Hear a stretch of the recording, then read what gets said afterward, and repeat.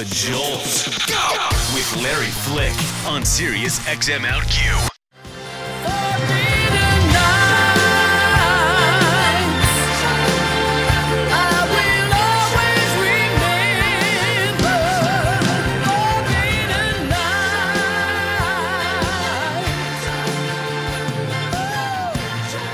So when you've been doing what I do for as long as I've been doing it, and it's actually 32 years this summer, you create a little checklist of people whom you haven't met, haven't interviewed, haven't had the chance to have a moment with. And on my little, and it's become a little checklist, I'm very lucky to say, there is one name that I just keep going, we keep almost meeting. Well, she's finally here, and I'm gagging. Darlene Love. Hi. What a thrill to finally meet you. Thank you. What a thrill, what a thrill. Darlene Love, one of the great voices in popular music, is joining us to talk about her brand new album, the very fortuitously titled Yeah, I was waiting Introducing for this word. Darlene Love. Right. Have you been getting a lot of different ways that people say? Yeah, and the answer is because the last time I recorded was 1988, but I recorded it and they shoved it.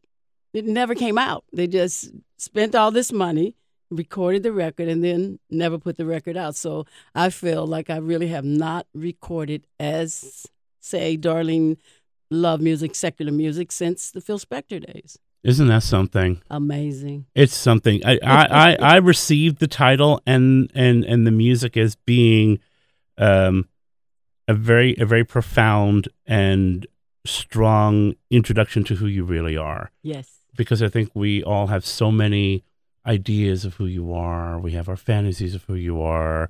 We have our romantic attachments to your Christmas music, to your classic Phil Spector songs, and in some ways, I don't know how much those songs demonstrate who you are.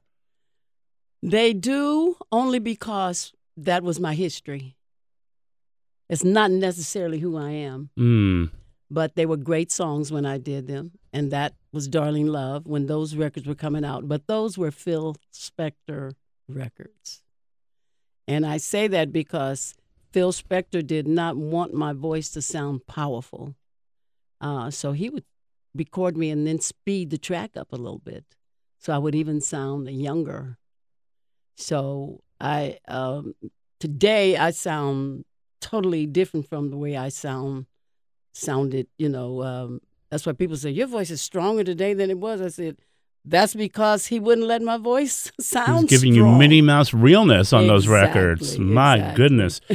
To me, when I heard that this album was coming, I was dying to hear what songs you would choose to sing versus what people would ask you to sing. Right. And I'm curious to know where you started. When you have been working toward this moment, as long as you seem to have been working toward it, the list of what you want to do, the songs you want to sing, I imagine that it is daunting to the point of paralyzing.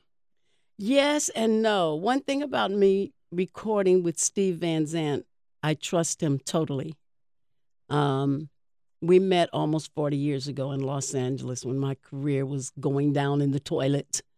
And I'm trying to make my way back again after I was doing day work and cleaning. And my friend Lou Adler in Los Angeles owns the Roxy. And so I told him, I want to do a show here.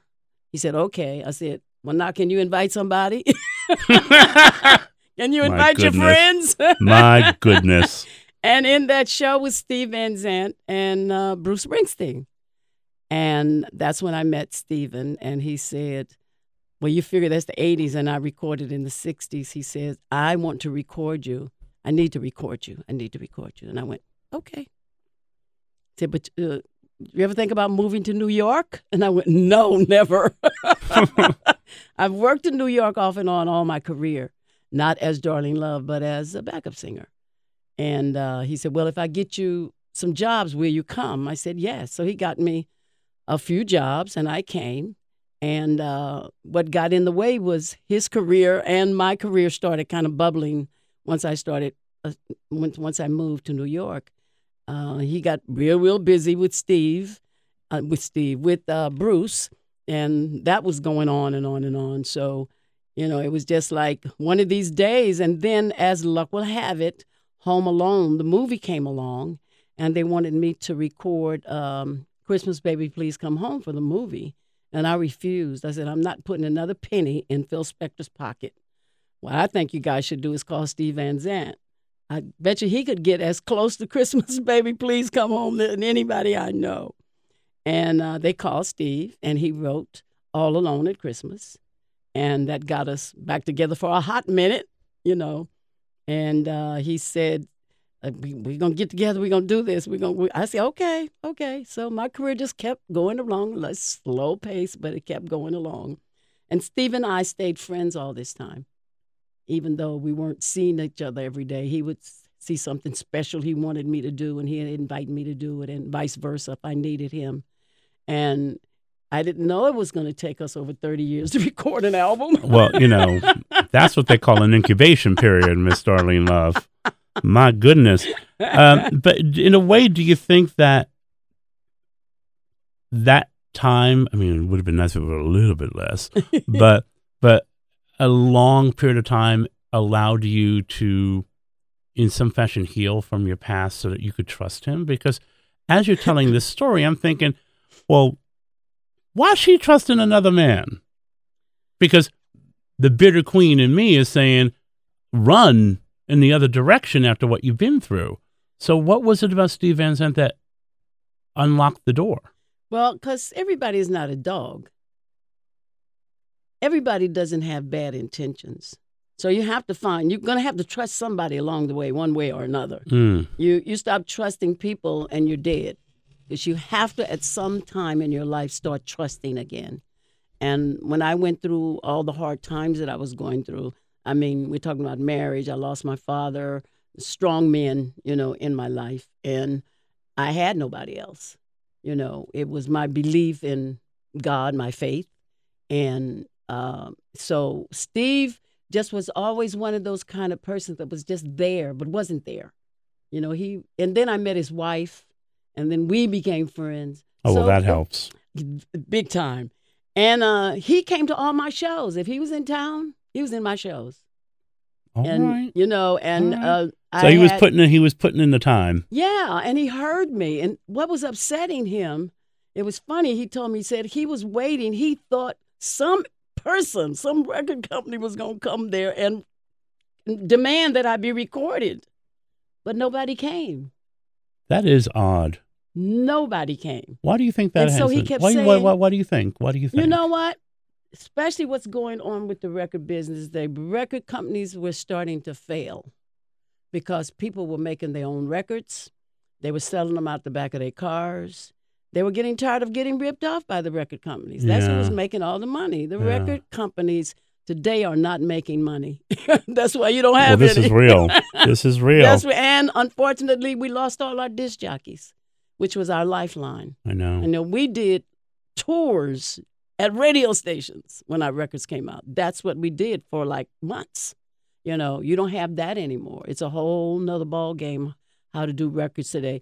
Steven knows how to do that. I have not got a clue how they sell records today. I don't know. I work at a radio station. I still don't know. Is Miss Darlene Love joining us on Sirius XM LQ. I'm Larry Flick. The album is called Introducing Darlene Love. So how did you make sure that you would not be ever performing in someone's fantasy of who you are? Because when you are at the point where people have very romantic attachments to anything you do, and people have very romantic attachments to your music, they can have their version of who they think Darlene Love is, and that may or may not synchronize with who you really are. And so you could very easily spend your time living someone's fantasy as opposed to living your truth. And what I hear on this record is bone real truth. And I do want to go through a few of the tracks in a little bit, but how did you make sure, how do you navigate the expectations of, I mean, Steve Van Zandt clearly is a fan before he's your friend. First, exactly, yes. So that means he has all kinds of ideas of who Darlene Love is in his head. Right. How did you make sure he knew who you were? The difference between him and everybody else, he was about doing it for me, not for himself. He said in his years ago, I'm the person who can record you. And I just believed it because it was the confidence he had in himself that knew he could record me. He knew the writers to go to. He knew, I mean, we turned down a lot of songs, that we got. Some that I thought were good. He said, no, that's not good because I want to make a rock and roll album. And that was very important to him. It was also important to me to make a real rock and roll because they're really not, as far as I'm concerned, Tina Turner was a rock and roller. There are not a lot. Joan Jett is a rock and roller. Right. There are not any really true rock and roll females. They're just not. They're not rock and roll singers. They're singing, but it's not rock and roll the way I look at what rock and roll is. There's still a few around, but it's not. And I knew in my heart that Stephen would record me right. But, we sat and we talked about the different writers, I wouldn't like a song, but then he would say, but I like this one. I think it's good for you. And then he'd let me live with it for a few days. And then I agreed with him this was the right song to do. We got songs. I mean, he was in Switzerland. I think that's where he goes to do his television show. And we'd do Skype. Okay, I got another song. Listen to this one.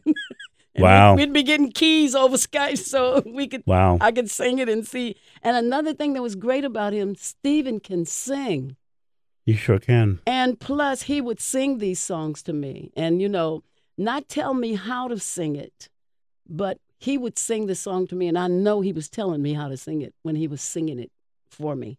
Very interesting. None of these records came from a demo. These records were all written, and Stephen sung the songs to me. That's how I learned them.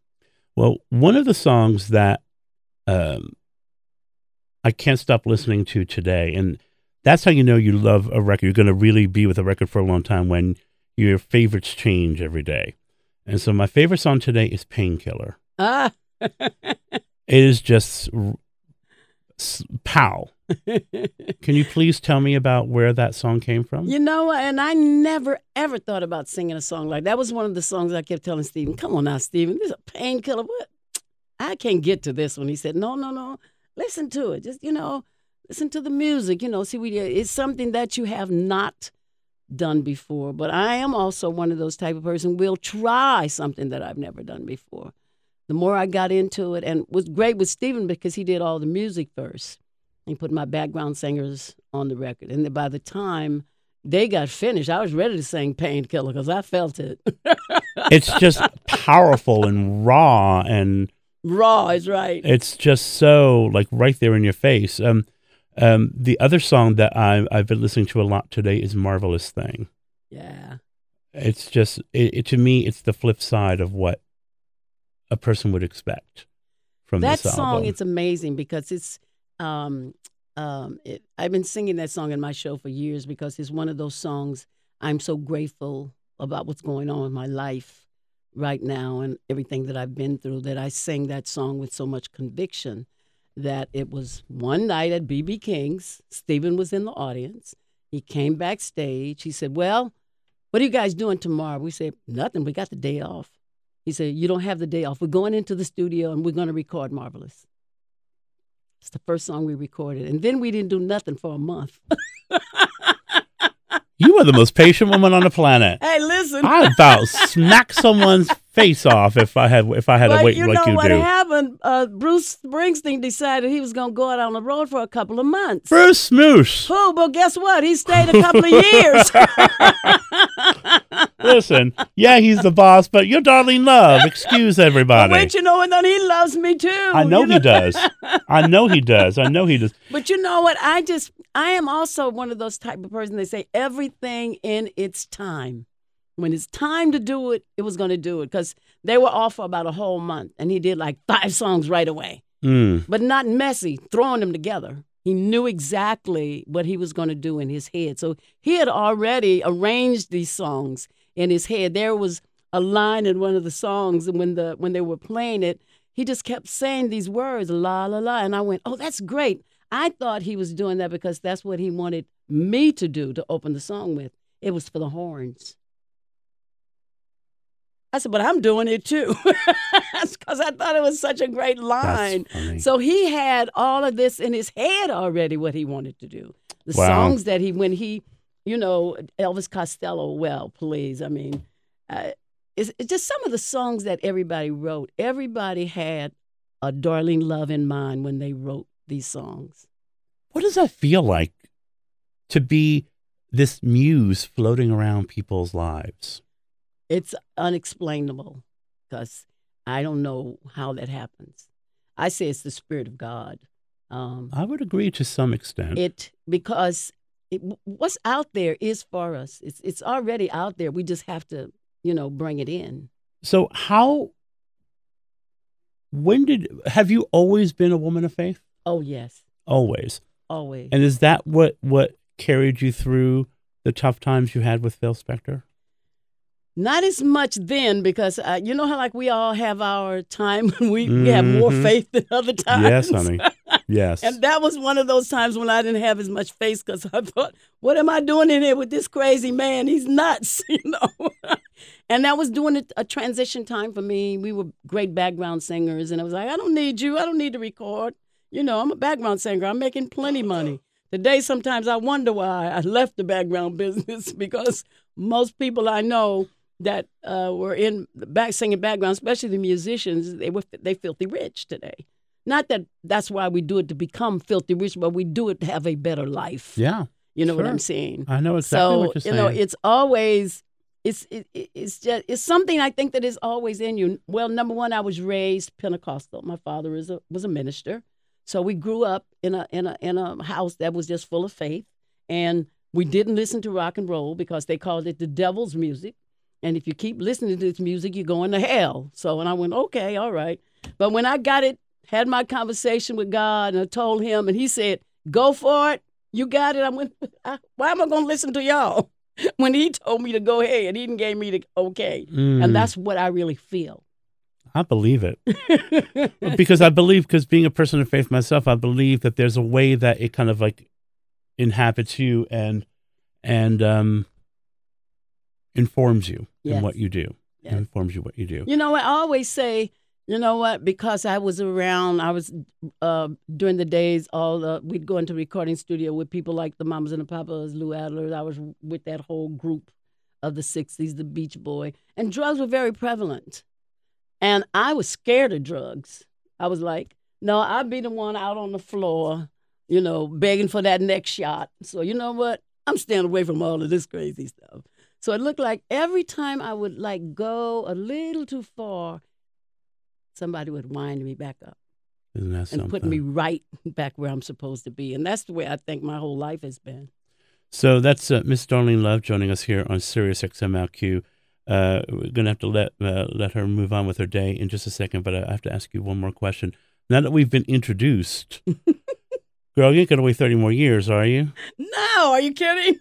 No, I haven't got 30 more years to get his business. Are you as proud of this record as I hope you are? I am so proud of this record. I literally, it's probably I didn't like any of my Phil Spector records. I told people these records ain't gonna sell one copy. Maybe the one I buy and the one my mama buys. But what is these songs? I mean, and then look at them. They're still alive and well 50 years later. Well, that was because you sang them. But okay. But I love every song. Every song. Matter of fact, the gentleman just walked in this room, called me last week, and he went, guess what my favorite song is on the album? And I was really waiting to hear what it was. And he went, Jesus is the rock. It's a good He song. said, you sung well, I can't tell you what he said because, I tell Stephen all the time, Stephen, you can't use that word when you're talking about gospel music. Are you talking about Uncle Steve Lees who just walked into the room? Yes. Baby, you don't even want to know what he says when in the halls. Anyway, it is such a thrill. Such a thrill to talk with you. Thank you so much. Oh, I'll be back. Listen, you know what I do when I come down here and they see me walking down the hall to see, they'll go, come in. And I ended up doing an interview that I'm not supposed to do. So this is like home. Well, good. I'm glad. And I'm glad that I finally got some time with you. We will continue then. The album is called Introducing Darlene Love. We're going to listen to a song from it right now here on Sirius XM Out Here.